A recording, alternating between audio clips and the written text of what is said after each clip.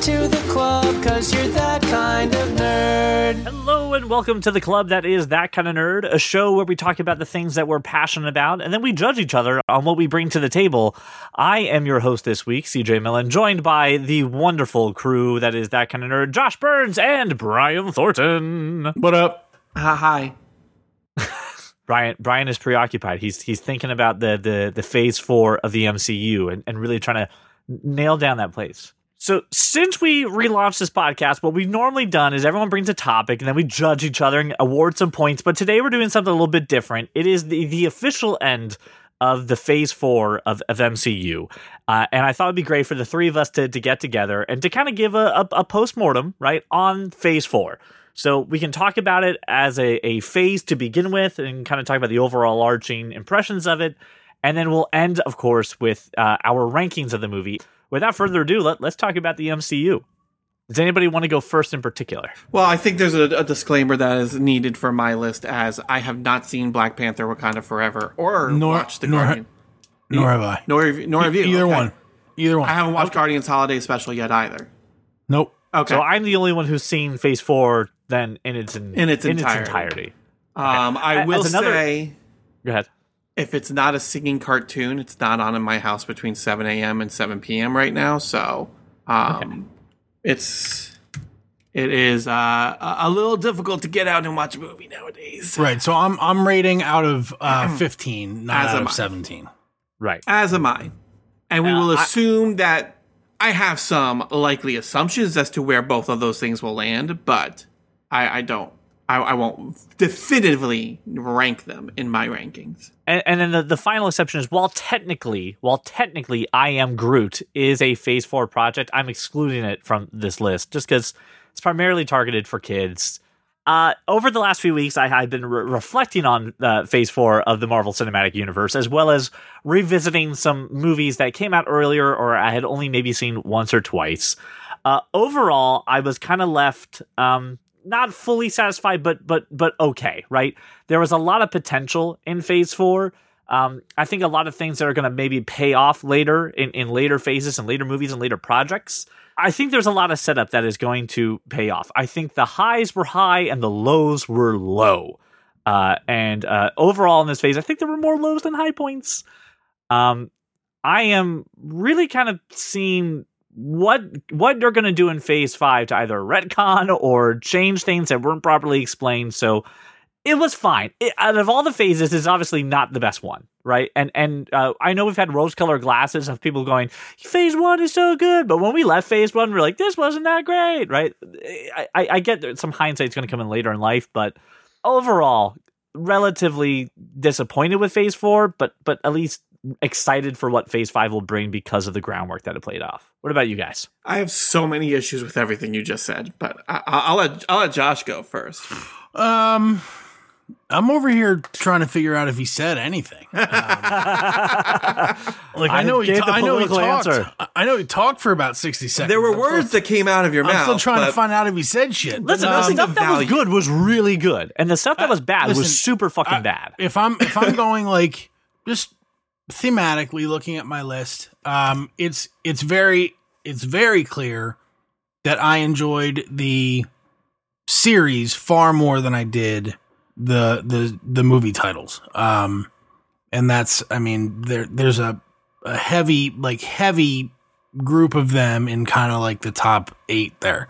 But I think as it played out, I got more excited about the overall storyline. It's just, I think the one thing that you said that I can agree with is that it is early days and the capability is certainly there. Look, I think it's difficult to make a really solid story in a series that is 6 to 8 episodes, whatever.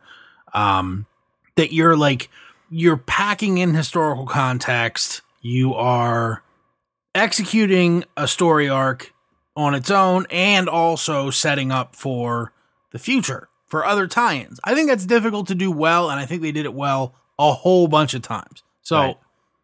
I'm overall, I'm satisfied. I don't have, it's not DC.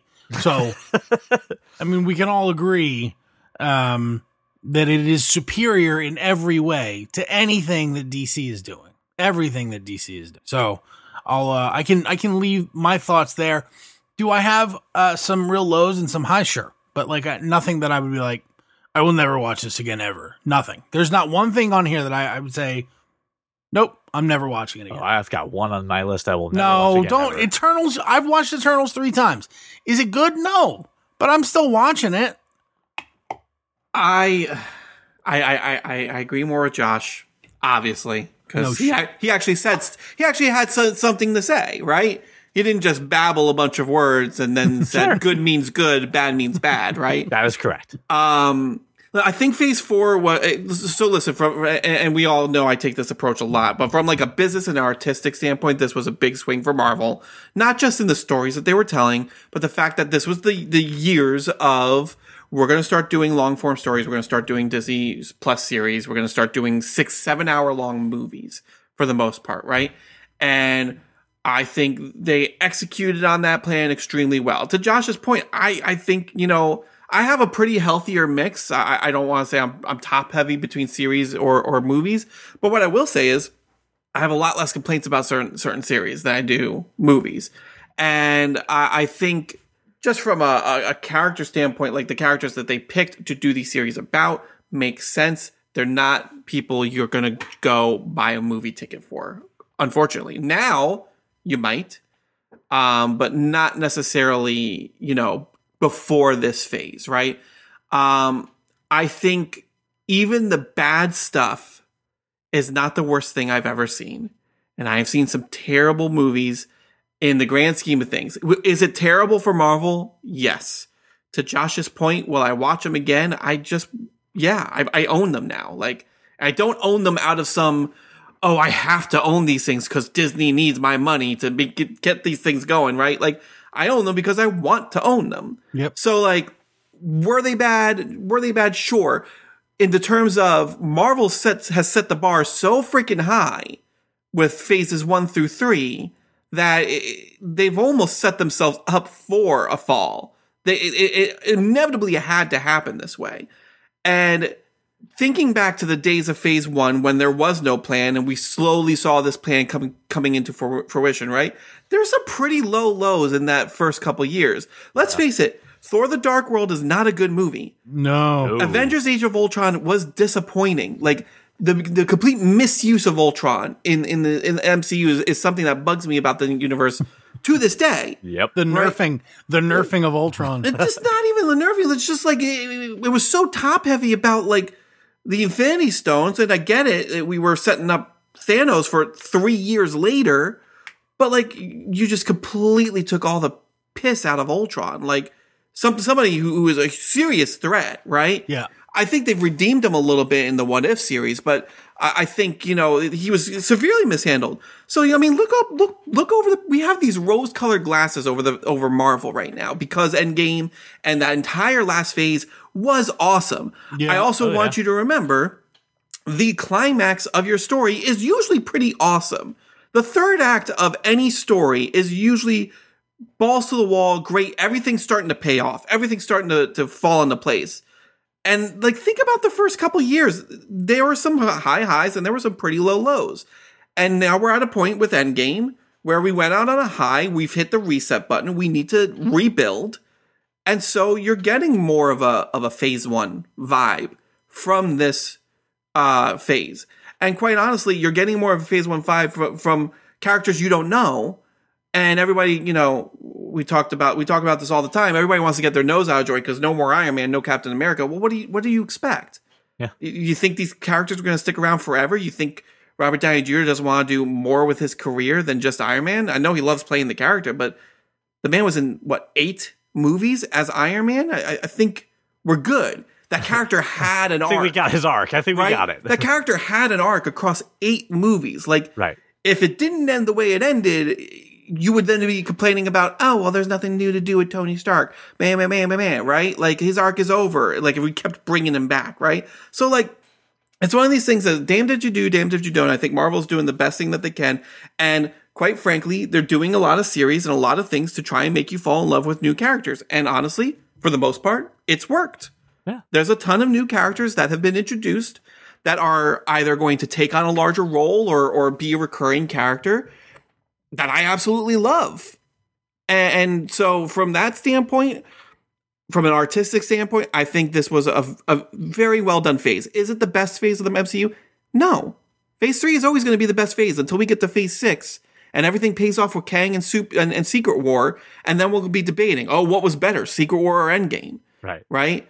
So, I think this was a fine phase. I highly enjoyed it. I loved a lot of stuff. Did I hate some stuff? Yeah, absolutely. But we'll get into that as we get into the list. I think Josh brought up a really good point, though, that the main highlights, not only from fans but also from critics, and even just from a storytelling perspective, definitely came off on the Disney Plus series, right? Disney and Marvel, they made a huge bet on taking some of these characters and just being like, we're not going to put them in a movie. We're going to give you, an 8-hour movie, right, on Disney Plus to tell the story.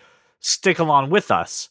And it really paid off. So much so that I think we all agree. I don't think we would have watched Hawkeye as a movie, right? I don't think that would have been a movie we all I would have, but okay. Clamored to the theater to see. All right. I mean, we would have seen it, but I think it did justice better as a series. Mm-hmm. And I think it was a bet that has paid off, because to your point, Brian, I don't think people would have rushed to buy tickets to go see Miss Marvel, but they will now. And when she shows up in the Marvels movie, I think there's going to be a broader audience who knows her, and it won't be a lot of, by the way, in case you missed it, here's that one panel where we talk about go see this other thing to go talk about Miss Marvel. You get that little Stan's explanation, thing like you do in comics. I think people are going to actually have a better understanding of who she is and know their story. And even some of the things that we see in other series, it does a great job of just saying, take the risk, take the time to get to know the character, and let's have the artistic fun for it. And this was a phase where they got to have artistic fun. Try new styles, new directions, just new ways of kind of telling a superhero story, because they got to figure out what works now. Everyone keeps saying it's the same cookie cutter formula over and over again.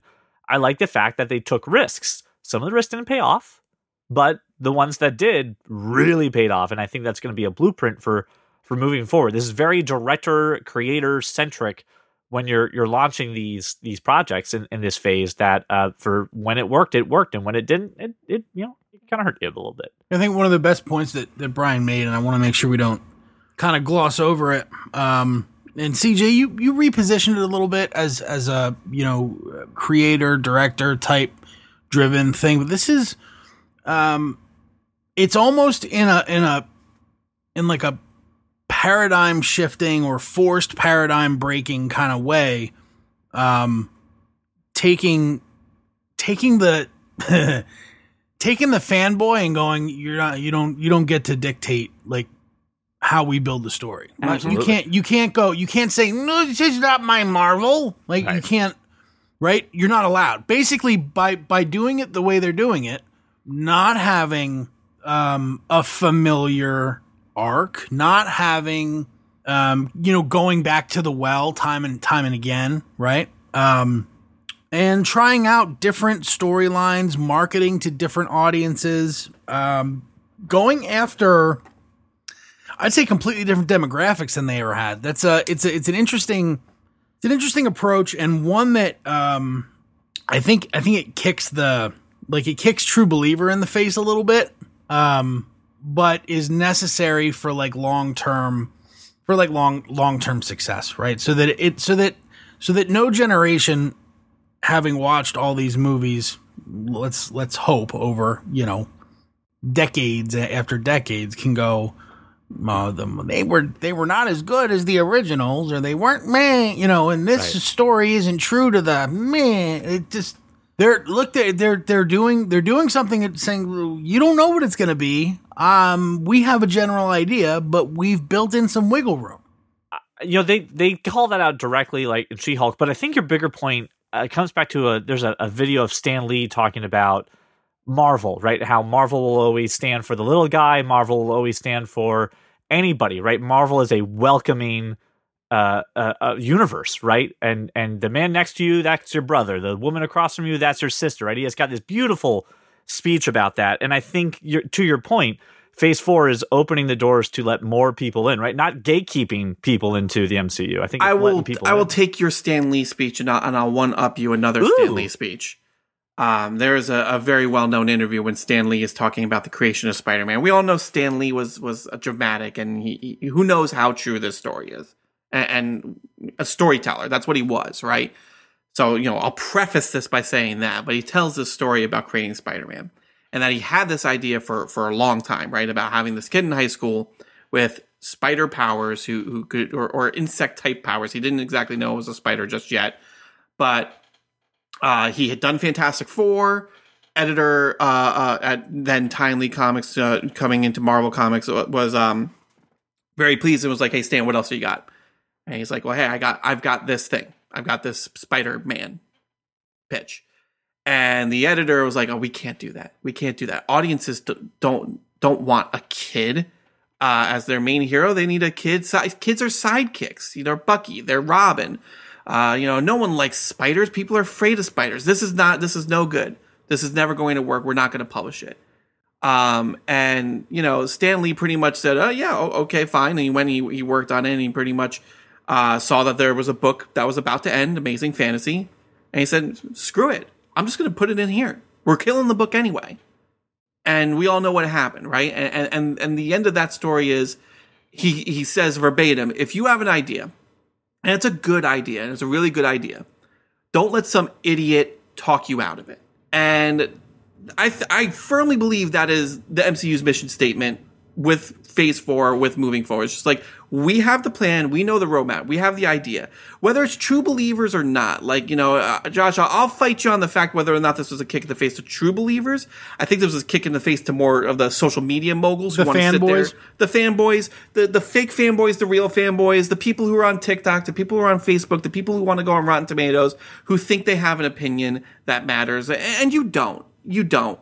I say that as someone who comes on a recorded podcast and says everything that I feel about the Marvel Universe and everywhere I think it should go and everywhere I hope it goes. But at the end of the day, when it doesn't go my way, I'm also not sitting there being like, "Oh, well, it didn't go my way.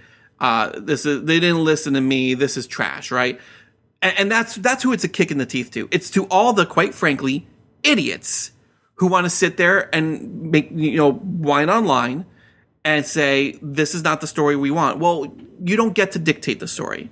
We have a good idea. We know what the roadmap is. You will either be on board or you won't, and we're fine with either one. But, we're going to do what we're going to do. And that is the mission statement of Phase 4, in my opinion. And I think, to that regard, absolutely. I think it's great. So we got them in 5s. Do you want to count them down that way? Do you want to go worst to first, or the other way?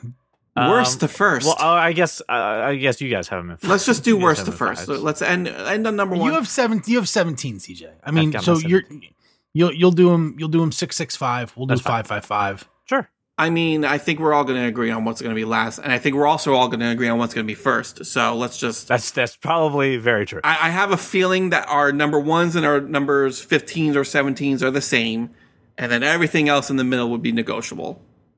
All right. But how did anybody have anything other than Eternals in the last spot? No. Nope. Eternals was 1,000% the worst Marvel movie. And Spider-Man in the first spot. Yeah. Yep. Correct. Yeah. Okay. Yeah, as it should be, right? So now that we got that out of the way, objectively out of the way, right? Done, right? We can all appreciate that. And I think, let's face it, I think anybody would agree with us, right? So here's my thought on this, right? Which is, we just talked about how successful Disney Plus series were, right? And how we enjoyed them and got the opportunity. In my opinion, Eternals would have been a great Disney Plus series. Give me 8, 10 episodes, 8 hours to get to know. There's so many people. There's so much time to cover. Give me a Disney Plus series with Eternals, and I probably would have put that in my top 5 immediately. A Disney Plus series with a different writer. Well, let's be real. One of the biggest problems with Eternals is the fact, and it's the problem with a lot of ensemble casts. There's too many people. There's too many people that you want to focus on. There's too many people you're trying to flesh out. You don't go into it knowing anything about anyone, so you're kind of trying to build the story around 10 people and still make it interesting and still tell a plot somewhere in there, right? And it was a mess. I think we can all agree. You do that in a Disney Plus format, if you do that in an 8 or 10 episode series, now all of a sudden, cool, we have one episode that focuses on one of the Eternals. And then, like, it can all kind of congeal together. Like, that's the way you should have done this. Yeah, and even the love story of Icarus and Cersei would have been great over a long period. They spend thousands of years together. You can't shove that in a 15-minute, shot with a terrible love scene. Like this what terrible I think would sex be scene. would be It nice if they wanted to. What would be cool? Because I like the characters. Mm-hmm. I like the characters. Again, the flaw of this movie is too much in 2.5 hours. And yeah, I'm not a huge fan of the writing in this film, right? No, the writing it felt longer, and that's the writing's fault. The pacing was off, right?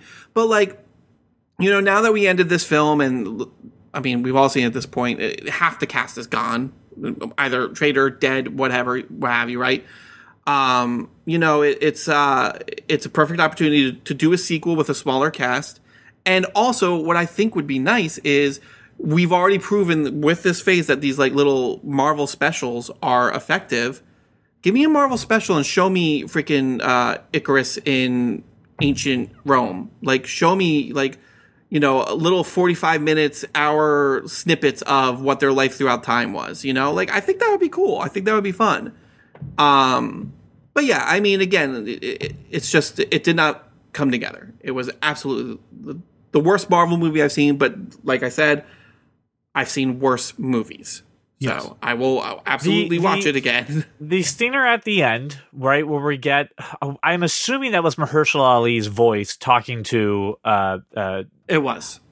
It's confirmed it was Mahershala. Name because that's how angry I am about the movie. Jon Snow's character with the sword, right? It sounded like Mahershala Ali... You can't even go so far as I'm not even going to go so far as to IMDb. I'm not even talking about that. You can't even do the actor's name. His name is Kit Harington. Like you know that, right? Again, Kit Harington saying "I love you, Cersei" was weird. Okay, like just for a second, it was weird. And his character's name was Dane Whitman. Right. Okay. Does someone want to take their? I'll go next. I'll go next. Go just say it. I'm trying to, but listen, if Eternals is the worst, there is a huge gaping chasm of nothingness. Yes. Right. Where we can throw pretty much every DC movie in there in the grand scheme of things. Correct. And then this movie comes into play. I was not a fan of Thor: Love and Thunder. I think it was the second to last worst movie. I had the exact same thing. Okay. Josh? I have Miss Marvel at 14. Okay. So here we go. The differences are coming. I have Miss Marvel a lot higher, and we'll get to it in a second. I think Thor: Love and Thunder completely missed the point of a lot of things that they were I have Thor: say. Love and Thunder at 13. Okay. All right. So you're close. You're just not there. Yeah. Okay. Yeah. Right. I think Thor: Love and Thunder failed in terms of too much comedy, not enough of everything else. It was too much of the let's poke fun at like a love triangle between hammers, and not enough of we're facing the God Butcher. He should be scary. He's not, unfortunately. We are dealing with a lot of mixed feelings about an ex-girlfriend coming back into your life, and how do you reconcile with her? Oh, and by the way, she's dying of cancer. So you have to deal with that whole story. And like, there was not enough of what does Thor think of his ex-hammer hanging out with his ex-girlfriend, and like, how is that affecting him, if it's affecting him at all? I don't think this was explored appropriately. Yeah, and I love Chris Hemsworth. This to me was, remember how I talked about the MCU Phase 4 was a director and creative, driven thing. This was clearly, they're just like, Taika, do whatever the hell you want. Like, go for it. Write it, direct it, do your Taika thing. And this reads to me as like Bridesmaids and other like comedies that come out that are, there's a script written and we're going to do that, but on the day we're going to improv a whole bunch and we'll keep the improv in the movie. Now, somewhere in your head, you already knew what the storyline was supposed to be, but it never actually came out on screen. So you just kept the improv stuff in there because you remembered the vision you had, and you filled the gap as the filmmaker, but the audience is going, I don't know what. Okay, what? So there were moments that got undercut by dumb comedy. I like the whole thing with Zeus felt really That was awful. dumb. Yeah, that was awful. And why would you pay all that money to have Christian Bale there? You know Yeah. what? He was the only highlight for me that was He like was, but amazing job, right? A, Way to he go, wasn't in Christian enough of Bale. it. He was not in Right. enough of it. I Right. even like the stylized version that when he's there, the colors suck. He like, should oh. have been far more menacing. menacing. Scary. Yes. Like Yep. we're talking about a character who is literally like the serial killer of gods, Yeah. right? And an actor Like, who can clearly pull that off. who can pull that off, right? Who could be scary, Yep. and menacing, even in the face of big bulking Chris Hemsworth, right? Yeah. Like there was not enough of Thor being afraid of this dude. Like again, too much comedy, too much levity. Like this was a story. If you were going to do Gore the God Butcher, this needed to be a borderline like 7 almost, but superheroes. Like it needed to be darker. The ending is cute, right? He now has a daughter. They're love and thunder together. It's really great. The way that they dealt with Jane, I thought was at the end of it. Again, at the end, kind of wrapping this up. I feel like someone was like, "We need to put you back in the Marvel box just for the last 15 minutes, if you don't mind. Just can you go here and wrap this up, please, quickly with a bow?" It just such a letdown. So Josh, though, if Brian and I agree on Thor: Love and Thunder, what was in your spot? He said Miss You said Miss Marvel. Miss Marvel. Yeah. Okay, I'd love to get your perspective on this one. I thought just in general it was it never got out of the young adult feel for me. I didn't think it was I didn't think it had enough gravity. Like I think it was very good. Just overall, I was like, I could take or leave. And I've rewatched Thor. I've rewatched every other series at least once, if not more than once. I don't think I finished Miss Marvel. Wow. I will agree with you in terms of the stakes were not there. Correct. Right? Yep, that's the young adult aspect. I think you're And when the 100% correct. stakes were there, it got very like pushed in like the finale, right? All of a sudden there was a bunch of stakes, right? Correct. And so I'll agree with you there. But I do think the young adult, the injection of the young adult vibe and the aesthetic and the actress who playing Kamala Khan, I loved all of that. I mean, quite frankly, like I would have been okay if there were never any stakes and we were just kind of watching a sitcom of a girl with that superpowers. art at school. direction was incredible. I loved it. The same reason, and I this isn't the first time I've said this about Miss Marvel or other Marvel properties in Phase 4, but my bottom 5, but not 5, Eternals was just awful. But above the gaping chasm and outside the top 10, the reason for those is exactly what I just said, right? Doctor Strange, Shang-Chi, Thor, Miss Marvel all have the same feel for me, which is not serious enough, not heavy enough, nothing. Right? Really, what happens if the good guy loses here? How does it affect my world? I'll fight you on Shang-Chi because there are stakes in Shang-Chi. Well, yeah, maybe, but not for probably not for the world, right? For the world. For the world. The whole point is they're stopping this gate from exploding with this. The this world is evil. completely unaware of it. And Just because the world doesn't know about it doesn't mean there's not. Yeah, stakes. I'm pretty sure that whatever gets out of hell there isn't going to be able to make it through the shape-shifting forest. It's just not. I again disagree. I think that was maybe could have been explained better, but I think Shang-Chi has stakes, right? Yeah. I think Thor and Love and Thunder had stakes. That's too. a different movie, Brian. I don't know what MCU you're watching. Jeez, I have another tab up. Thor and Love and Thunder has stakes. It's just that the stakes weren't properly communicated in terms of they weren't made clear to me at all. This is why you should be afraid, right? Hold on. To that same end on this though. If Daredevil didn't stop Fisk, what would have happened to the world? Nothing. Hell's Kitchen would have been in trouble, but like New York City would be fine, right? Right, but to Josh's point, let's face it. Like in that series, you care about Hell's Kitchen, right? And in Miss Marvel, again, it's not even that I didn't care about New Jersey. There are no stakes for New Jersey. The problem is there were no stakes even for Kamala until the end, right? With the exception of the oddball damage control coming after her but that's it, right? It's all about her living her life, trying to understand her history, her past, while also being a high school student in Jersey. And I've cut off Josh 3 times already, so I'll just wrap it up by saying this. I don't think that earns it bottom 5. I think I have it like right in the middle. I think it's like number 6 or 7 on my list. But I think it depends on, if that's what I was expecting from the beginning is a show without stakes. There's plenty of shows without stakes.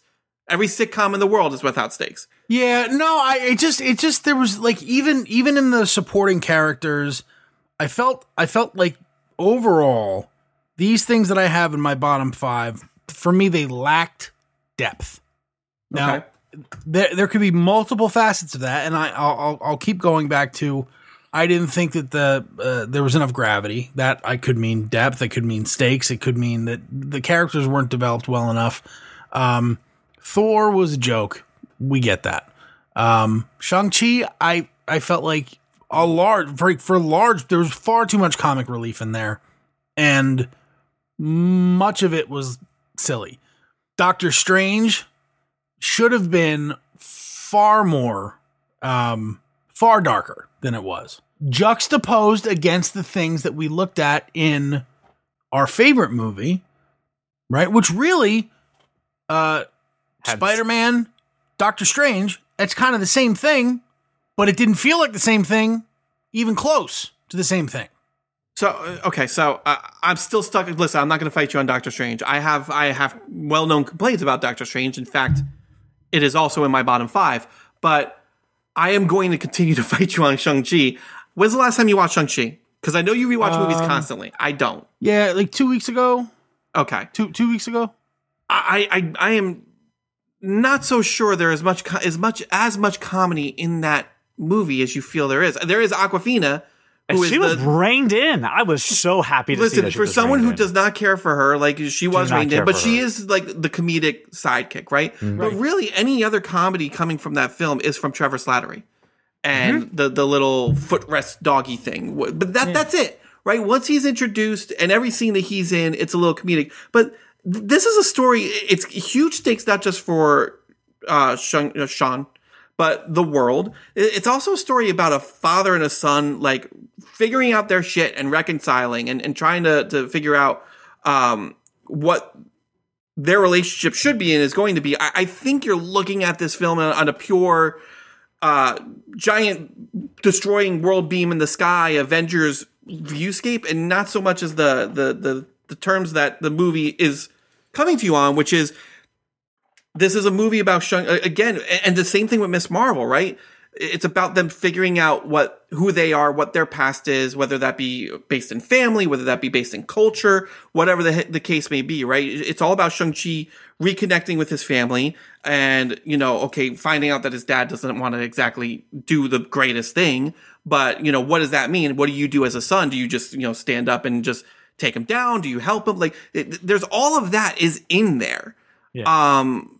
And I think Shang-Chi is a lot more nuanced than you're giving it credit for. And I think Miss Marvel is a lot more nuanced. I will agree with you with Miss Marvel, whereas the stakes weren't prevalent. It was literally like 7 episodes of fluff and then 1 episode of crap, things are happening, right? And, that take it or leave it. Like I said, personally, if you wanted to make just a dopey-ass sitcom of Miss Marvel trying to figure out what boy she's going to take to homecoming, I would have been completely fine with that too. It's the giant shift, right?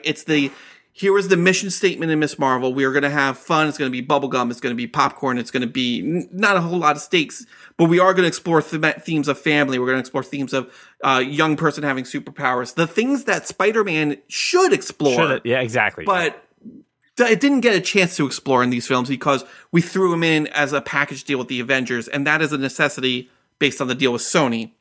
But we got to explore all those things with Kamala, and then the shift happens, and that's where the show gets a little less good for me. I think the showdown in the school was super rushed. Same thing again. What happens even if they get caught, right? Like things will be bad. How will they be bad? I don't really know. Okay, well, fight them anyway. Fight those faceless stormtroopers, right?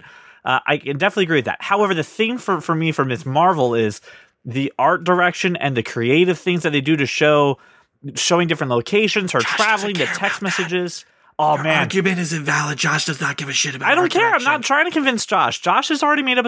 Josh, is there any convincing you? Hell no. I don't care about that. Now we're just No, talking you're about not Ms. changing my Marvel. mind on these That's bottom fine. 5. Those were the things that were incredible to me, as well as even just like, hey, time for another superhero property to teach me about history I didn't know about, right? Watchmen did it once before, and now Ms. Marvel does it. So, like, a really great direction for me on that one. I will say the final part of getting the stakes and making it important, let's just bullet shoot that right at the end, right? And everyone take the stakes at the end and deal with it. But I couldn't put it that low. But I understand, again, it's skewing young adult. It didn't get the opportunity to finish it. I could completely understand why and why you put it where it is. So I'm good to accept it and ready to go on to the next one. Oh yeah, I'm fine accepting that. I'll still fight you on Shang-Chi. We'll fight Shang-Chi later when it comes up in the rankings. Well, it's next, I'm sure isn't it? We'll do it.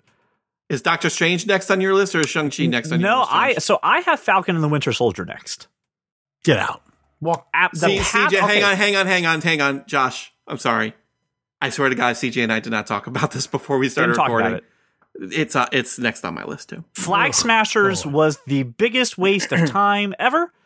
I understand that the pandemic changed their storyline and they had to really kind of cut some shit together quick. I don't care. You don't get a pass for that. I think you do. I think you get a little understanding. I think it doesn't make it any better. Yeah, I think you could cut it out. I think you could focus all on the superhero, the super serum projects and Isaiah, right? Was that the Isaiah Bradley? Thank you. I think this would have been a better movie, not a series. I would have watched a 2.5-hour Falcon Winter Soldier movie. Get rid of the Flag Smashers, focus on the superhero part with Isaiah Bradley, and I would have been happy. You're overlooking that basically Sam and his sister, his family, are going through the same thing that the Flag Smashers stand for. Like, yeah, absolutely. No, not absolutely. You're overlooking. You said you could do without that, and you can't, because not only did it. It's the part of the story that made Sam Captain America. It's the backbone of the story. I disagree with CJ. I don't think I need to see it in parallel. No, I think I can see it. I think it's through necessary. Their point of view. I absolutely think it's necessary, and it is the thing that made him Captain America.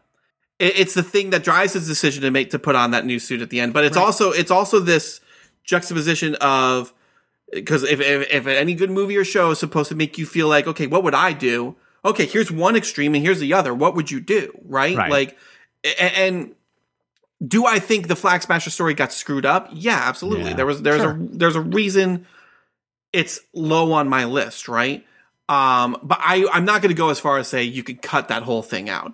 What I will say is, out of that entire series, the stuff with US Agent was way more interesting to me. Yes. The stuff with Isaiah Bradley was way more interesting to me. But I don't think you could remove that and still have Sam make the decision he makes at the end. As it exists, you're absolutely correct. But if you have the American, if you have Isaiah Bradley and you have the story that's going on with the U.S. Agent, I think that's enough that if you craft it, you can make the extremes of which one would you pick, and that could lead into the Captain America search. The displaced people, right? All they're trying to do is fight for their place. Yes. And the other thing you also need to remember, but you can get that exact storyline out of Isaiah Bradley. Listen, this is the one series, and I agree with you, Josh. I'm fighting for you, I promise. But this is the one series that directly spins out of the events of the snap. Like, that doesn't pass it off as a joke. That actually explores what is, like, half the world's population disappeared, and now all of a sudden they're back. Yeah. How does that affect the world, right? And that was the conversation I was interested in. Do I think it was effective? No. I think it could have been handled way better, which is why it's low on my list, right? I have it directly in the middle. It is right in the middle of my list. I have this low on my list because that story needed to be told better. Let's face it, we all know that the original plan was, hey, we're going to do a virus, and we didn't want to do that because pandemic, and I get it, right? Do I think there was a way to make that story better even without the Flag Smasher Swine release of virus? Yes. Do I think it would have fit in the timeline that Marvel was trying to do? No, and so they rushed it out, and they probably should have held on to this and wrote around it, and then reshoot some scenes and re-release it. Right, but you're doing your question talking from last week again. What are you talking about? Yeah, no. Do I think this is a good way to phrase this question? Yes, I do. Yes, I do. But listen, do I think I'm making my point very emphatically? Goddamn right I am. Yeah, because it doesn't give you any. No, I'm not saying. I'm just recognizing listen, a personal here's the thing: habit. if you're not going to ask me the question, I'm going to ask it myself. All right, and so I don't think this show is bad by any means. In fact, like, this is the first low tiered project that I have low tiered that I would still say I really enjoyed it. This is still a good tier. The other thing that really, this is the gaping chasm argument for me. Again, there's a gaping chasm, and then But Falcon this is the other thing, comes. and Josh, this is where I'm going to tell you this is why it's low on my list. The other thing that really hurts this series for me is we talked about a misuse of Ultron. There was a complete misuse of Baron Zemo in here. Oh my god! I don't know. Yeah. I don't know what they're doing with him. And again, there could be plans. I think maybe the idea was, okay, let's bust him out, right? Maybe the idea was just let's bust him out for later plans, right? But I don't think it was a really great use of him. I also don't think Sharon Carter was done any justice in this series. Oh, and she was turned into a villain. And that's what upsets me, right? Like, I'm interested to see where it's going, but like, I don't know why.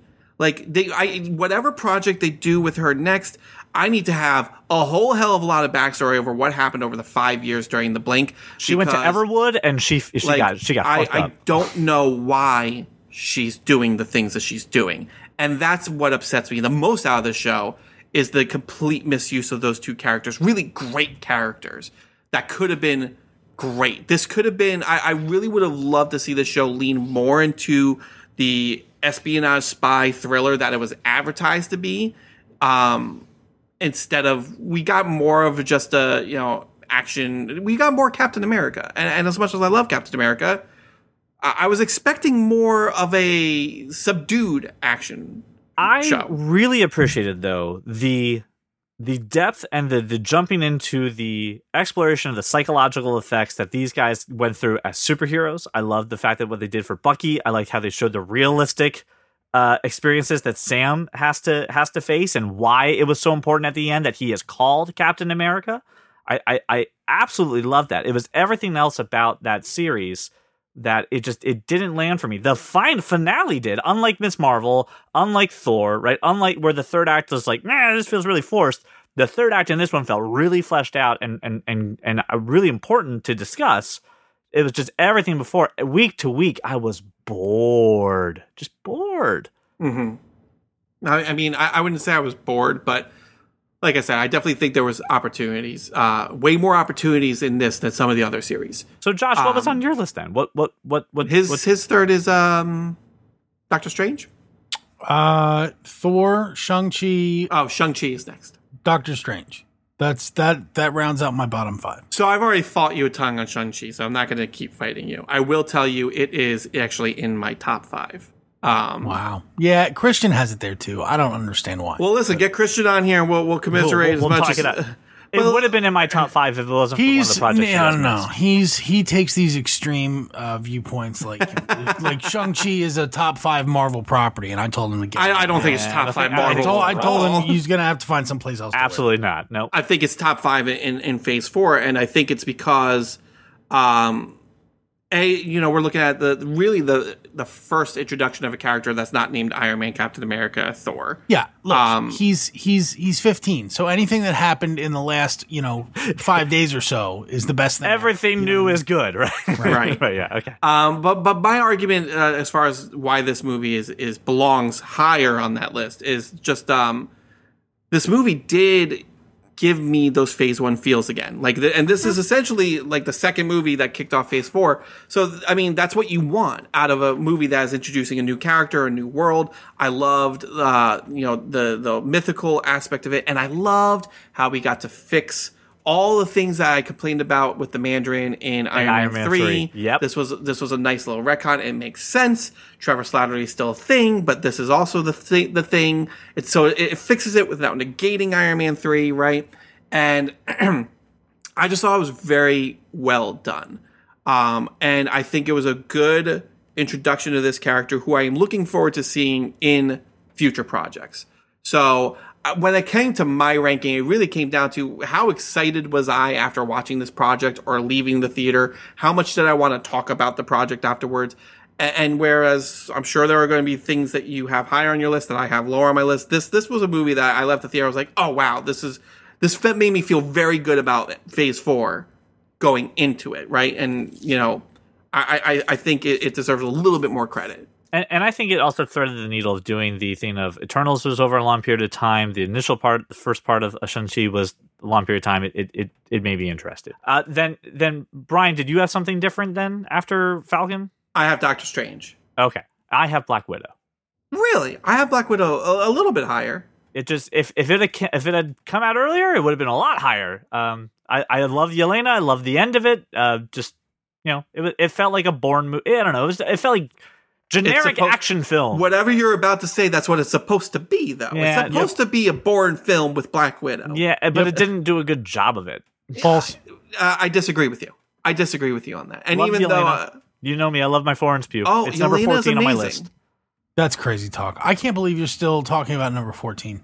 Well, I'm on 17 movies, so this is number 14 for me. He's on 17. Okay.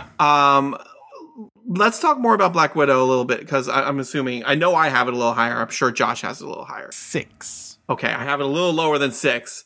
My next is something Josh and I can talk about why it's in the bottom 5, and it is Doctor Strange. Right, that was right after Black Widow. So for me. that would be what? Yep. For me, this was number 13. So yeah, I think we're all in agreement. I think Doctor Strange did not stick the landing. Yeah, Doctor Strange had such promise. I think it didn't use the multiverse effectively at all. I think there was that one scene where they go through all the different art styles and like, and that was the multiverse. Okay, bye. I think it didn't use Doctor Strange effectively. No, it either. It was a Wanda movie. Right. This is a Scarlet Witch film. This is a Scarlet Witch and featuring America Chavez, right? Like Doctor Strange is just a passenger in a movie that is named after him. The best part of this film is the music note fight between him and cool. evil Doctor Strange. Like, Hold I on, thought that was can great. I take a moment? You are the only person I've spoken to who appreciates that scene. I love that was scene. so cool. That Nobody scene else cares about that scene. I love that The scene. the harpchord set the whole thing off. That was great. Yeah, it was brilliant. That scene, for all of you complaining that, oh, this wasn't very Sam Raimi, that scene is the most Sam Raimi of Sam Raimi-ness I have ever Sam Raimi'd before. With the exception of having Bruce Campbell in it, yeah. That entire scene is very Sam Raimi. Love it. So, like, and it is the best part of the film, but I agree with Josh. It needed to be darker. It needed to showcase the multiverse, not just 3 places. Mm-hmm. And then like we get like a bunch of snippets and vignette. Like there's in that like whole like, oh, we're going through like 18 different universes. We'll show you them at 0.3 seconds at a time. There's a very small sliver that is the noir, the Marvel noir universe, and I'm like, I want to go there. Hang out for a little bit, y'all. Please take me there. Hang out for like more than 3 seconds. But instead, you land in a universe that is just. Here, random universe where we can have these characters together and explain it away for our story, for plot purposes. My favorite was the exposition shop that you can walk by, where you stand there and it'll go through your memories, so that way we can tell the audience what Here's we want why to do. America Chavez is America we want to Chavez, tell right? you what we want to remember and how to feel. Can you stop here at the shop for a moment? Yeah, it was just you want to talk about promise. That movie had promise. And again, as the director centric creator, I mean that movie screams Sam Raimi, which it does. I think the direction does. I don't know if this is the story. I don't think the story does at all. I think the direction does. Right? I mean, like you look at that and like that's Sam Raimi. Like absolutely.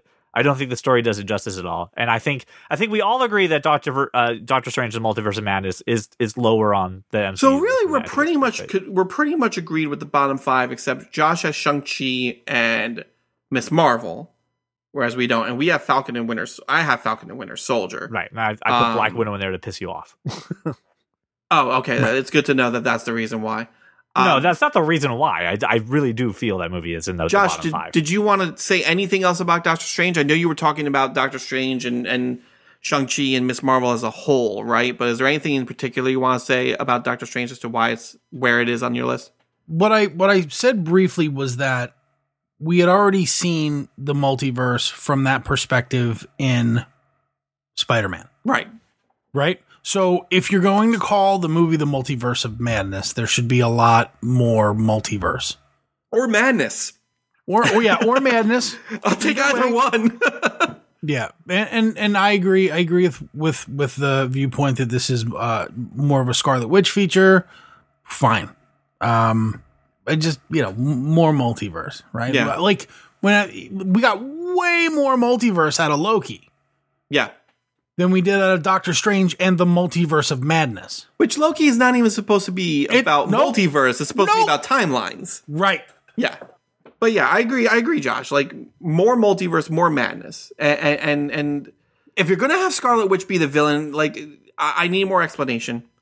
Because of where we left her at the end of WandaVision, it just didn't jive right. It didn't make sense. She was Banana Sandwich. She was a banana sandwich at the end of WandaVision. She was banana sandwich at the beginning of you're saying how did she go from to banana sandwich? Right. She how did she go from at the end of WandaVision? She's reconciled, right? She's reconciled the fact that I can't do this anymore, and she's gotten Wanda, through her we were on a really good path there. Right. Stop taking my meds. I'm sorry, guys. Right. Every time I stop taking my meds, I create a whole universe. Yeah, Daenerys forgot. That's right. This is the Daenerys forgot of the MCU, right? It's just, she forgot she had come to peace with things. And that's a big sticking thorn in my side about this film is I think our main baddie, where I understand where she's coming from, I don't understand why she's there. I think that WandaVision was in production and wrapping up when they were doing and writing Multiverse of Madness, that they had never seen WandaVision when they were making Multiverse of Madness. So again, the left hand not knowing what the right hand is doing. But yeah, it was like this Daenerys forgot moment of, oh yeah, now she's crazy again. Why? We just have the whole story where she got over this. Because the script said so. Oh, right, the script said so. Okay. Well, and then here's the Band-Aid. Here's the Band-Aid, the Darkhold. It was like, oh, okay. Oh, God, yeah, no. Piss off with that. That's not enough. That's not enough of an explanation. I get it. She misses her children. Oh, and this thing corrupts and makes people evil. Sure. Okay. Good fun. I guess. Right. But it was in the last 15 minutes of the movie where she was like, oh, wait, I opened the door. Shit. Oh, shit, guys, I forgot. I left the light on. Like, I'm watching the movie going, wait a minute. My bad. You know what, though? Can we there's one thing that I do want to acknowledge. They at this point, they're just like, hey, fan service, now shut the fuck up. Here's John Krasinski. Here's John Krasinski. Here's the X-Men. Look, we've introduced the mutant name. Yep. Here you go. Okay, now we're gonna murder all of them. So now you can say canonically that John Krasinski was Mr. Fantastic. Now, when we're ready to do Fantastic Four, if he's not there, you can't complain. Now, shut up and let us move on. I Wanda mow through. Yeah, all of these just in one scene. Captain Carter. Cut Captain Carter in half. Yeah, get everyone. Oh yeah, just the way you went through that scene. It said, "We did it. All right, is everyone happy? Okay, we're out. Goodbye." Mwah! Thank you for doing it. And again, that comes back to shutting the fanboys and the true believers, the non-true believers, the influencer believers, to shut the fuck up. You do not get to write these scripts. Another Sam Raimi of Sam Raimi-ness scene. Like, I don't understand the critics who was like, oh, I don't see Sam Raimi in any of this. He is all over that scene. Absolutely. And he's all over the harp scene. Like, I don't understand that. Like, the things I liked about this movie. I'm not privy to this conversation. I don't know that I've ever had I don't see Sam Raimi in this conversation. There are people out there, everywhere. Josh. Every critic, everybody was like, oh, this just doesn't, it seems like Marvel stole Sam Raimi's voice. Yeah. Right. I guess I just didn't engage in that much, social media bullshit. They never saw an Evil Dead film is really what it breaks down to. They've never watched Evil Dead. They've never seen Army of Darkness. They don't know what Sam Raimi does. And like, even in, like, I would argue that the Spider-Man films erased more of Sam Raimi than this film does. Yeah. Because like you saw Spider-Man after watching him do Evil Dead, and you're like, this doesn't feel right. Except for one scene. Like, there's always an homage in that original trilogy. There's always one scene that's very Raimi, right? And the rest is very much like, okay, Raimi-esque. It's like Raimi on... He's here directing. The AD did the directing. Raimi when he's had a little bit of chocolate, right? Like he's feeling good. This was way more Raimi than even the Spider-Man films were. All right, I don't want to dwell too much on this film. Can I move on one that I know I'm wrong, but I just don't know where to place it? So I just put it where I could. And that is, after our Multiverse of Madness, I have What If. I really enjoyed What If. I thought it was fun. That's where I have it. But like, it should just go here because there are other things that are better. Right. But it just was. I have it at 10 because I went right for like a oh, wouldn't this be cool? Yeah. It was better than the shitty ones, and it has no impact on anything. So let's put it right here. Yeah. I have Werewolf by Night right above What If. I have Moon Knight there. You have Moon Knight there? I have Moon Knight there. The fuck? And I knew this was my controversial choice. I'm sorry. Low. I'm sorry. What? Listen, I can understand Josh's point of view, and you better be Josh level right here to defend. I'm going to explain. Mm-hmm. This was also one of those things where I was like, I know where I want everything else. I don't know where I want this, and this is just where it ended up being. But my biggest issue with this, I loved the series. Don't get me wrong. Oscar Isaacs carries the series on his back. Right. The ending whiffed it for me. The ending is just, you want to talk about giant, like, death ray from the sky. Like, that's what this ending was. We have Khonshu fighting giant alligator god, and then we get a blackout. And then, everything's wrapped up. That's how that finale went. I never get to see Moon Knight truly be Moon Knight. And I get a lot of the inner workings of his mind, which I loved. I loved all the multiple personalities, the conversations between the different personalities and between Mark and Steve and what that means and dissecting his psychiatry, right? But there are, 4 scenes of Moon Knight. One where I see him just finishing up a fight in a bathroom. One where I see him kind of fly around and get his ass kicked. And then the end where he blacks out and I don't see him be Moon Knight. That's frustrating to me. Is this where I get to be Brian for Miss Marvel and just kind of like use basically the exact same argument you made on Miss Marvel for this? Like, yes, they yada yada the action, right? All the time. They just held it over you and never let you climax. This is not about yada yada in the action. I know they did that, right? We were acknowledging they did this. Yes? They yada yada over a lot of action, right? And that is not pleasing to us. This show was about all the internal conflict. That's what the whole thing was about. So I don't care about the giant things punching other giant things.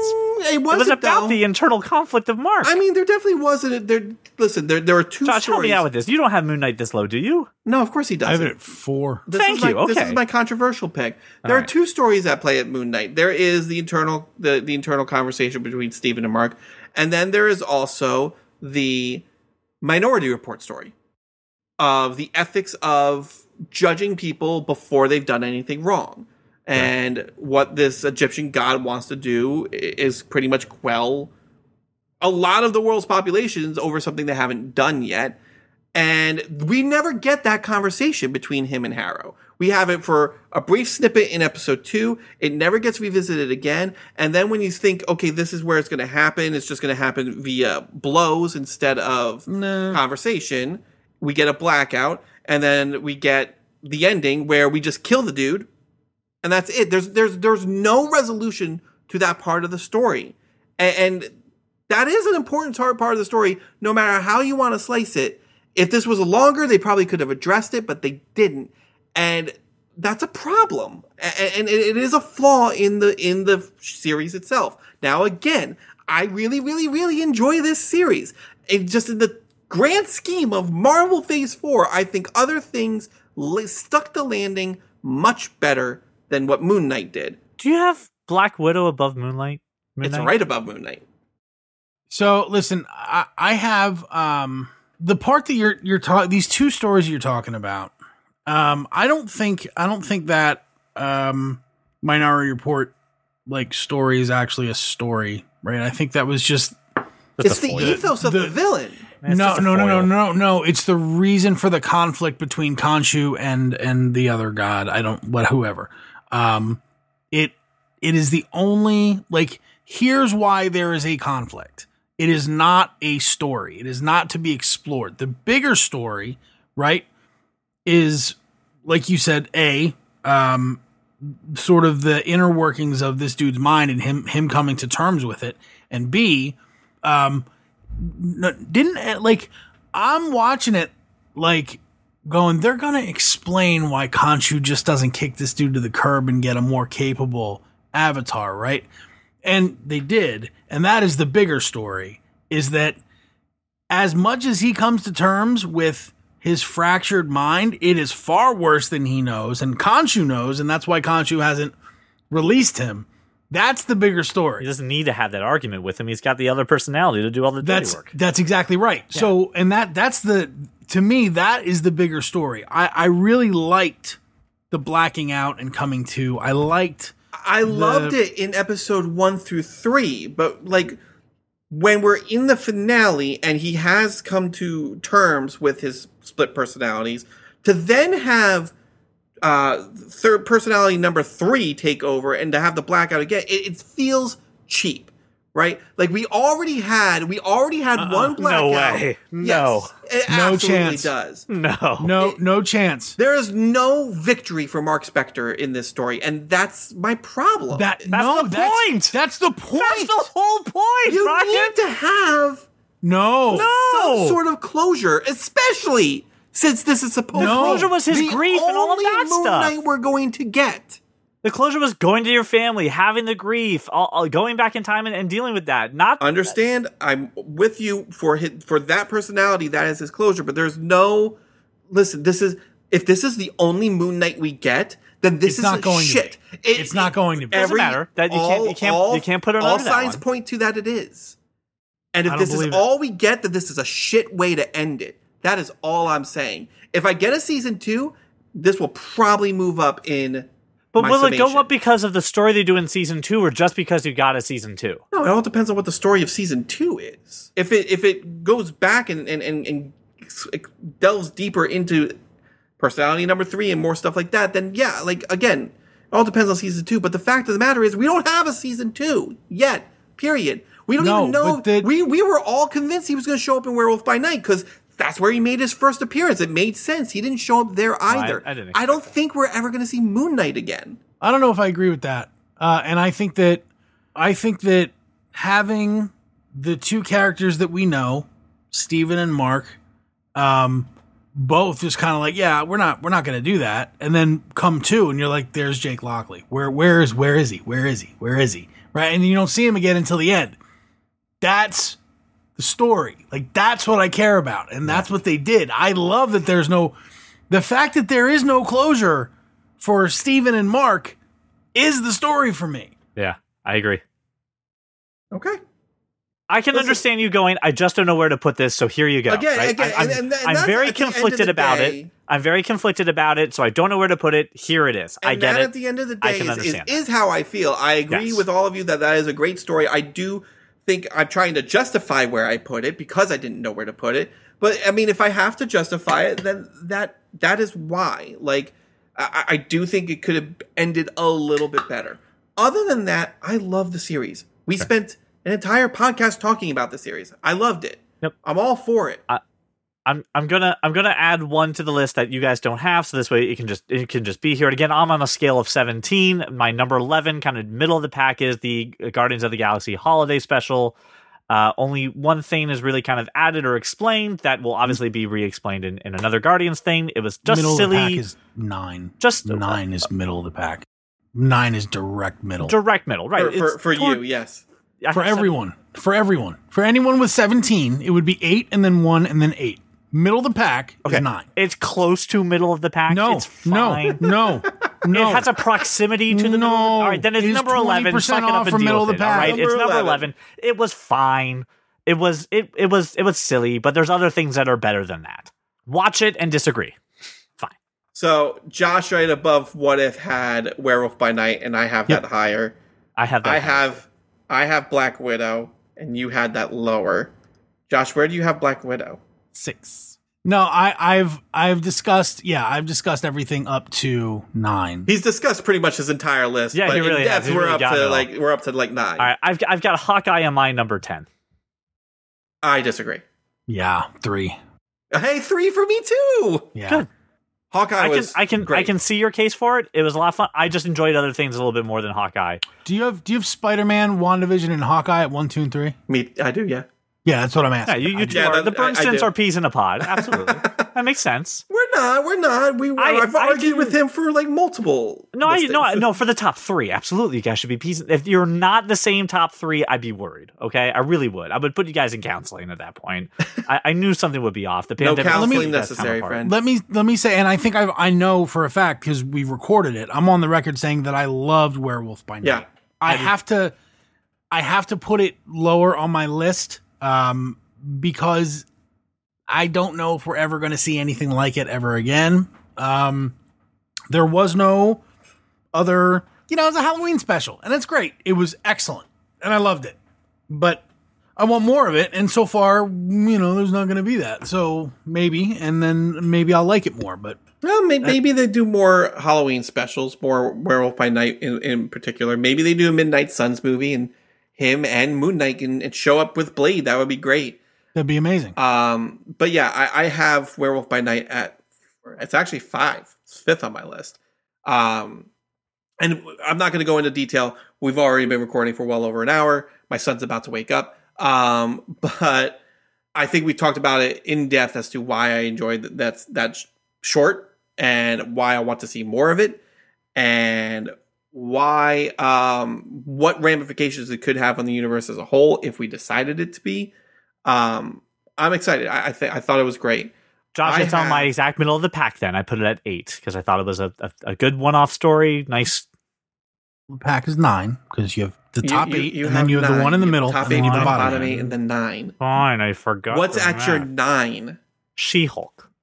Okay, I have Loki at 9. I have Loki at 7. That's fine. I think Loki. Great show. And you know what? Let's talk about this in tandem because I have She-Hulk at 8. Okay. So I have She-Hulk at 5. Okay. I think Loki was fun. I think it suffers from exposition dump at the end. I understand why it is, but I do think it grinds to a halt. Just the third act. Let's just stop all the momentum and do this. Because the survive. But I think the one it's who remains. But let's face it, it's the foundation of what Kang is going to be built on, which is Kang is a huge part. So I understand why you had to do it, but the show does suffer because of it. I agree. Josh, anything you want to say? Really? Yes. Go ahead. Oh. By the way, Owen Wilson, breath of fucking fresh. I did not expect to like him at all in this. Because the more I've watched Loki 4 times now. Wow. I didn't even mean for that. Damn it. And I have a real problem with. I think they really missed what they could have done with Sylvie. Yeah, agreed. They turn Sylvie into a love interest, and what a narcissistic thing. Yeah. Okay, sure. You fell in love with yourself. Okay, they could have made Sylvie all of the things that Loki wishes he could have been, or could have done, or things that he misses about his mother, about Thor, about all of the. This could have been the person he laid it on the line for because he regrets not having done that all of this time, not because he has romantic feelings for her. Yeah, agreed. I also think, this is a different Loki though, right? This is Loki immediately after Avengers. So there is a lot of that baggage that you're referencing that he has not been through yet. No, he watched it. He watched it happen. But he did watch it, right? Yeah. Right. So, but and at the moment he watched it, the moment he watched it, he experiences it, right? And the Loki that we see in 2012 that gets grabbed by the time cops there, the time cops. That's what they are. I know. It's just funny. Right. So he didn't have any of the redemption, right, that came through Ragnarok and so on and so forth, and died. Doesn't have that stuff, but gets to that place through this journey, and now we have Loki. The Loki the Loki that died, that's the Loki we have now again in the multiverse. But damn it, it didn't have to be a romantic thing. It shouldn't be a romantic thing. It shouldn't, yeah. And it was, and it shouldn't be. And damn it, Jonathan Majors, gimme. Like, he is unbelievably good. Oh, he's great. He is so good. Just in general. But what I will say is, I mean, we know Loki season 2 is coming. So is that an opportunity? That was a great surprise, by the way. I recall being put on record that out of all these Disney Plus shows, that Loki was the most viable one for season 2. So correct. That makes sense. Yeah. I will say that. But at the time, I was right. It was pitched as, this is it, y'all. I know what it was pitched at. But, I'm like, I just want to. Can we just take a moment and bask in the fact that I was right? Okay. 1 second. All right, your basking can stop now. I agree with Josh on everything, and that's also part of the reason why it's a little lower on my list. And what I will say is, season 2 is coming, and if we could have more of here's the interesting part of Loki for me. It's the Booster Gold story of, here's a guy who loves attention, who wants nothing but attention from his brother, from his father, from the world, right? And now he is the hero that everyone knows he could have been. No one will ever know about it. Yes, exactly. And that's the interesting part of this series for me. And I again, this first season was pure setup for Kang. But I think that's what I need to see more of in season 2 for me to really be like, oh yeah, this show's amazing, right? Mm-hmm. I want to move on, and I'm going to shift gears. No offense to you, CJ, or how you do your lists. But A, you're wrong. And B, I feel like since our lists are so all over the place, I thought they would be closer aligned. I'm not going to lie. Let's just take each project as it goes, and then we're just going to say, hey, here's where it landed on my list so we can talk about it, right? So we've already tackled Eternals, Thor, Love and Thunder, Falcon Winter Soldier, Doctor Strange, Moon Knight, Black Widow, and Loki by my summation. Is there anything that you guys want to say about any of those things, or why they are on your list, where they're at? No, we've said them. Cool. So moving on, I do want to, we're just going to go by my list, and then you guys can tell me where you have it on your list. I do have She-Hulk above Loki, which I guess would be right up in the middle of my list. I don't know. I didn't do the math, but this would be 8. I mean, it's 15. It's hard to be right in the middle, right? That's dead center. 8 is dead center. So 7, then 1, then 7. What is the problem with you guys today? It's like calendar math for us, Josh. It is very much like calendar math. 1, 2, 3, 4, 5, 6, 7. Yeah, so She-Hulk would be dead center. Listen, I really like She-Hulk. It's been bouncing. I swap between She-Hulk and Loki and Werewolf. My bottom ones on that one, they've just been bouncing around. It's a fluid scale of that one. So the thing that makes She-Hulk middle, and Josh and I talked about this for 45 minutes about how much I love She-Hulk. I think that She-Hulk has the exact opposite issue that every other series has, which is this one sticks to landing, and then everything before it is just very much like okay, thing of the week. And I was okay with the thing of the week, right? I was okay with like, hey, let's do a funny trial, but like, and then like trying to figure out like the overarching story. That's. It's not that it's any bad. It's just, it's good. I enjoyed it. I really enjoyed the ending. I thought the ending recontextualized the entire series. If it weren't for that ending, it probably would be lower on my list. Yep. Your guys' Josh, I think you said it was 5 on your list, right? Yeah, I have it 5, and I think that it's it was kind of a breath of fresh air in terms of how the series was made and played out. I thought it was really different from what we've seen from all the other Marvel series. Each of them was a little different, but this was, I thought, very different. Mm-hmm. Right? In the same way that Wanda was very different. Mm. This was kind of like, did anybody else here expect like a one night stand to scandalize She-Hulk? I did not. Right. No, that was very. That's what I'm saying. Like, it was just, it was unexpected. It was unexpected and a breath of fresh air in that way. Yeah, absolutely. Plus, CJ? Daredevil. Like, well, I mean, come on. that was so. Daredevil. And I like the fact that that this show did exactly what we were talking about, right? We said that this phase basically gave the keyboard warrior, I should write MCU stuff, the big middle finger, called him out as the villain in this show. And I think, again, to your point, Brian, really slow at the beginning, but really fucking stuck the landing, right? The inverse problem that we had with other ones. Yeah. So love it a lot. So next on my list, we glossed over this because you both already said it on your list, but I have What If at 7. And so I will give a little moment to defend why I have it so far higher than you guys do. And I think when it comes to What If, for me, my biggest complaint about What If is that certain stories don't really end. They're just very open-ended, which is by design, but also because that's what the way the What If comic book was, right? It was like, what if Spider-Man was more spider than man? And then it's just like, oh, well, hey, here's his life now, and it never really ended. So I get it. But at the same time, I like the fact that it introduced not just the multiverse, but it introduced a lot of like really cool concepts, cool characters. Obviously, Captain Carter was a big highlight. The zombies was a big highlight. Ultron got redemption in this. Redeemed in this series, right? Whereas, you mean Ultron is actually a badass who could destroy the entire multiverse? Yes, please, right? I think that's. And even different views on some of our heroes, right? Seeing T'Challa being the leader of the Guardians of the Galaxy, like that was a great episode. It was fun, and it was interesting to see.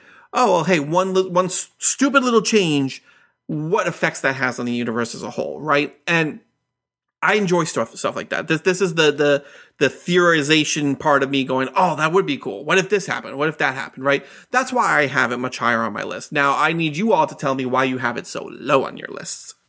I think we kind of said earlier, like it was fine, it was fun. I just think other projects were better than it, and in the sense that they'll also connect and pay off later. And I don't think What If is. I think there are going to be some payoffs to it. Oh, but it's going to be one of those you watched What If, so you know this.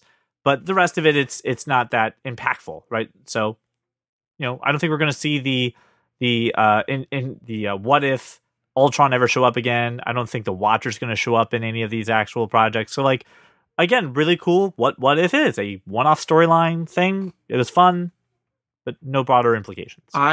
It's so funny because I literally just saw an article saying that they're talking about bringing Ultron back into the MCU. Well, they need to, but I don't think they absolutely do. They need to give him some legitimate redemption, right? Whether it be the Ultron that we saw in What If or not, who knows? I mean, the Ultron we saw in What If I recall correctly, is trapped in a pocket universe that Evil Strange is watching over, fighting Killmonger, like frozen in time almost, if I recall correctly. So yeah, me too, CJ. So I think there are plenty of things that did right.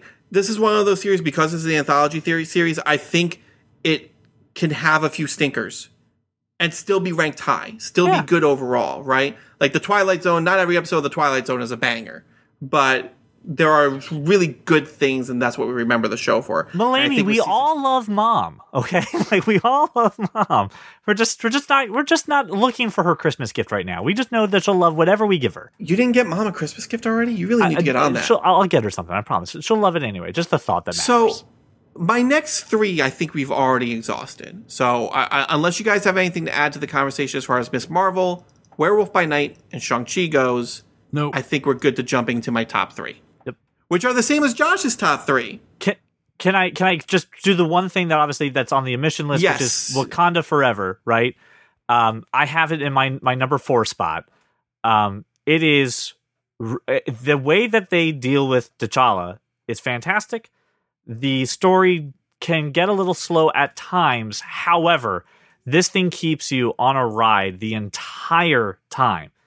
And I think they do a fantastic job with this story, with moral choices, with basically some of the things that we kind of saw in Falcon and Winter Soldier, but done again in a story that's only 2.5 hours, and they do a great job of putting it together. So I don't want to give any spoilers. I don't want to put any expectations out there for you guys. That's why I'm keeping it super vague. But number 4 spot could fluctuate to my number 3 depending on how I feel during the day.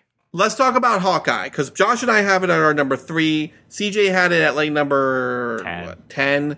Because I didn't like the CJ is wrong. I didn't like the additional story arcs that were in there that weren't fun or anything. So real quick, CJ, being as you're working with 2 extra pieces, right? What was your number 3? Was that Black Panther? Number 3 was Miss Marvel. Miss Marvel. Okay, so we already talked about that. I'm a millennial and I loved it. So Hawkeye, Josh, I would love to hear Hawkeye number 3. Why? I think that in the same way that for a lot of the same reasons I liked Falcon and Winter Soldier as a storyline, Clint still dealing with all of these things, right? So Clint is still very much dealing with the fallout, and he's done. He's done with.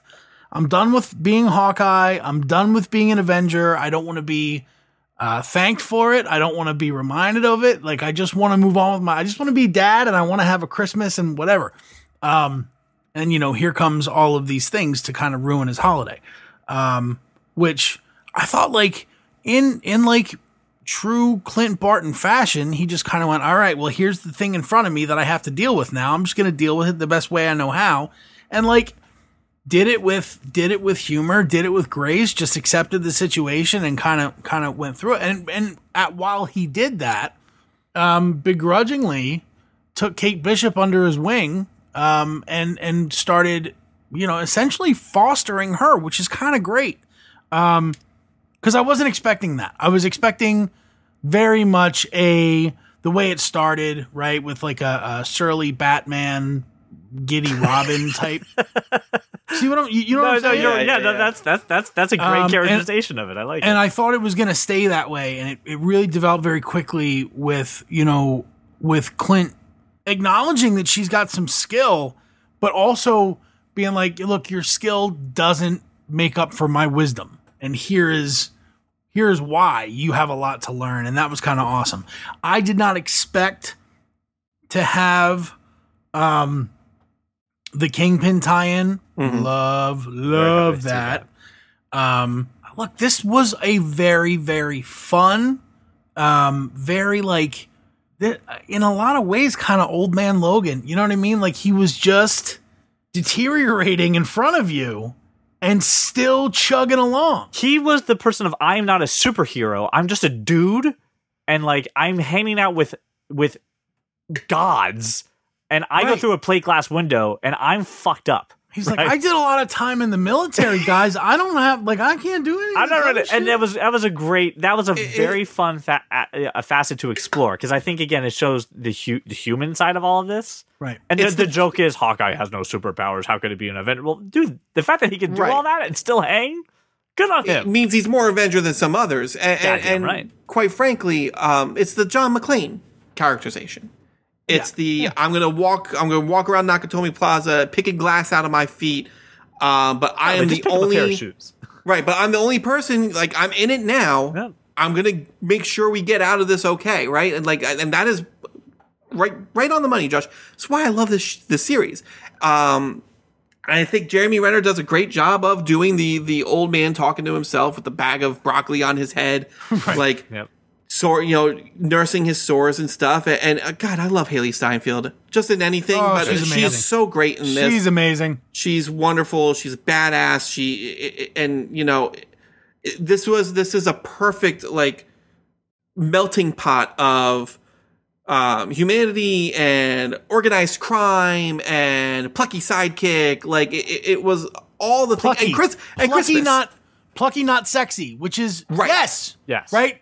Yes, I like, if you can give me more, like, these, there's a lot of over sexualizing the female characters. They did it. Like I said, they did it with Sylvie. They shouldn't have. Why? Right? Mm-hmm. You didn't have to. Nope. Certainly they did it with, Scarlett Johansson and Florence Pugh. They didn't have to, but they did. They didn't do it with Haley Steinfeld. And I love that. Yeah. Yeah. And I just think she is, I think this is a perfect introduction for her, right? I think this is the series that says not just, oh, this is why Hawkeye's a superhero, but this is why Hawkeye is an Avenger. This is why Hawkeye is badass. This is why you should like Hawkeye. You want to talk about a redemption for a character. This series, quite frankly, the Avengers movies never knew what to do with Hawkeye, couldn't really do anything with Hawkeye because he's standing next to Captain America and the Hulk and Iron Man. Now we get to show and showcase what a badass he is and Make how him evil. good Put him in a lab. Yeah, Right, make him right. evil. Put him in the lab. He gets knocked out, or like he gives some rousing speech to Quicksilver, which ends up getting him killed. Like it's just like they never nailed Hawkeye until this series and I would argue Endgame. Now, my one critique for this show, and I'm curious if maybe you guys can either turn me around or just say, yeah, but everything else overshadows it, was the Maya Lopez character on her. I love the inclusion of her. I think she did a fine job. It's nothing against her, just her story to me was like, yeah, but everything really else You're overshadows just tying up the Ronin storyline. It's a tie up to the Ronin I didn't storyline, but need it's it. also this is another thing of and this didn't need it. It was like the last remnant. no, of, tie up Ronan. I didn't need Maya's. But this is the introduction of her. You're going to get an Echo series, and I think now, I guess okay, that's it then. we don't need to go through. Oh, here's who she is, and here's what her story is all about. We know Backdoor it, right? pilot Echo. Gotcha. Backdoor pilot for Echo. I'm fine with it. Everything else overshadows it. I don't need. And I thought she was great. I thought what she was in it was wonderful. Yeah. Moving on to WandaVision, which is Josh's and mine number 2. Mine too. Is it yours as well? Mine number okay. 2 also. So we're all in agreement on our top 2. What is it? What is grief if not love repeating? No, is the love persisting? Persisting. I'm not going to go into that, but what I will say is what I love about this was the first Disney Plus show, and it was just such a swing for the fences. I love the style of every episode is a different decade of old sitcom television. I love the tropes on the, married with children sitcom life between Witch and a cyborg, right? Not even a cyborg. He is an android. I just think this show gets extra points for kicking off the Disney Plus shows extremely well. Gets extra points for tying up some loose ends that we had with Scarlet Witch and Vision in Infinity War. But it also gets all the bonus points for taking 2 nothing characters who kind of show up in, honestly, and take a backseat in the Avengers films and giving them a real fleshed out story. And you get why they're in love. You get why it makes everything in Avengers between the 2 of them really make a lot of sense. And I love the show for it. And, again, a big old middle finger to all the Yes. keyboard warriors with the my god! Quicksilver. New Rockstar's YouTube video where unquote. Mephisto is everywhere. Fuck you! I love that they just got Mephisto, and hey, we're gonna have Evan Peters show up as Pietro, but he's not Pietro. Loved it. And it's just again if the thesis of MCU Phase 4 is we're not gonna let any idiot talk us out of the good ideas that we have, this most certainly got it kicked off to a good start. I love that happened. Josh, any additional thoughts on WandaVision? Yeah, I think that you nailed most of it. I like that this moved, and not just like you said, 2 characters that the Avengers or the Infinity Saga didn't do a whole lot with. I think that Wanda was a key character in the Infinity Saga, but her only, all we knew about her, right, was that she misses her brother and she loves Vision, right? So added some serious depth, a ton of depth. It also, a couple of the things that it did, right? It legitimized, damn it. Close-up magic FBI agent. It legitimized him. Oh, Ray Park's character. Ray Park's character, yes. It remember his legitimized him. It gave Monica Rambeau a really good jump off. Also, Tiana Paris, oh, by the way, who I love. I think she's an amazing actress. So Ray Park's character is Jimmy Woo. Jimmy Woo. Yeah. And I'll also Agent add to that list Kat Dennings' character, Darcy. Yes. She got her PhD. You. Right. So it did a bunch of different stuff, and it managed to introduce several new characters or advance in Dr. Darcy Lewis's case, one character. It introduced Sword without making it a big thing. Like, it just brought it in. So because you know damn well that's gonna play in. It's gonna be in Secret Invasion, guaranteed. Right. So, but it's like, okay, these characters, like Agent Woo was not a one-off, right? We're gonna have him involved. Agatha Harkness, we have to imagine she already has her own series. She has her own series coming in 2023, and the depth that they added to Wanda. Really moving her to the front. Like, hey, look, if it hasn't been clear to this point, we're going to be focusing on this character going forward. Only to be undone in Multiverse of Madness. I don't think it was. I don't think it totally was undone. But there's a lot of space between this and not Multiverse. From lack of trying, okay?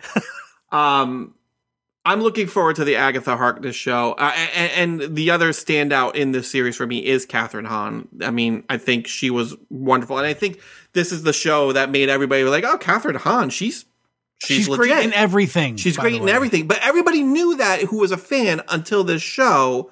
And then now everybody's on board. Now everybody's like, oh, Catherine Hahn is great in everything. Yes, she is, right? That's when they look back and look, wait, she was in that, and she was in that, and she was in that. And quite frankly, Elizabeth Olsen has been great in everything that I see her in, too. So, like, going all the way back to, like, Old Boy. Yeah. Yeah, so I think, again, as a startup point for minor characters and exploring them in more depth, we're going to see Vision again. We have the white brainwashed Vision coming around. I also think this other show's strength is at least in part they do deal with the aftermath of the blip, and there's discussion about the blip, which not anything else in Phase 4 besides Falcon and Winter Soldier really actually discuss. Addressed. Yeah. And I think this again is the prime example of really complex stuff you want to carry, turn into a series. Again, why Eternals is on the bottom of the list and why WandaVision is at the top, right? This is literally the example of why we feel that way. And we've talked about No Way Home about a million. There's no, listen, so we can't say anything original about No Way Home. It's everything has already been said about it. Well, I hope everybody enjoyed this shit. This was the longest thing, but you know what? I love the fact that our list isn't a one-to-one, that we all don't match along the way. I love that the Bernstins, though, do match your top and bottoms. I think that says a lot about your relationship, and I'll let you decide what... matching tops and bottoms, yes. You listen, whichever one wants to figure out which is which. That's up to you. I appreciate the fact, though, that we all kind of looked at this in a different way, came out with different expectations and different plans for what's coming up in the future, but at the end of the day, we all still love what we've got. So thank you for taking the time to do this. Ryan, anything you want to say that's smarter and a better send off? For Josh, anything that's a better send off than that? Because that was pretty garbage. I mean, Josh, I love you, and I'm glad. Right back at you. I'm glad we match a lot. The Bernstein. No, I don't have. Are you guys getting your own Disney Plus show soon? Yeah, we're in talks. We're talking hold on. Can we take a moment? We didn't actually bask in something. Right after Midnight Suns introduces Aaron Paul as Ghost Rider. That's what there we you need. go. All right, there is one thing that I do need to end the show with, where we do have to bask in someone being absolutely correct. And let's bask for 5 seconds in Brian being 100% correct about Charlie Cox coming back as Daredevil in the face of all the adversity that came with that opinion. Yes. It's good to be right. It really is. Hold on, enjoy it. Okay, it's all done. All right. Well, listeners, this is where we turn it over to you. I will be posting in the show notes the lists right here. There is no definitive That Kind of Nerd list, but the definitive That Kind of Nerd list should be Josh's, if we all understand the whirlings of definitive lists. So check out our list. I put them here in the show notes. You'll see them on Letterboxd. But please tell us what you think about the rankings. I'd love for you to just tell me how absolutely wrong I am.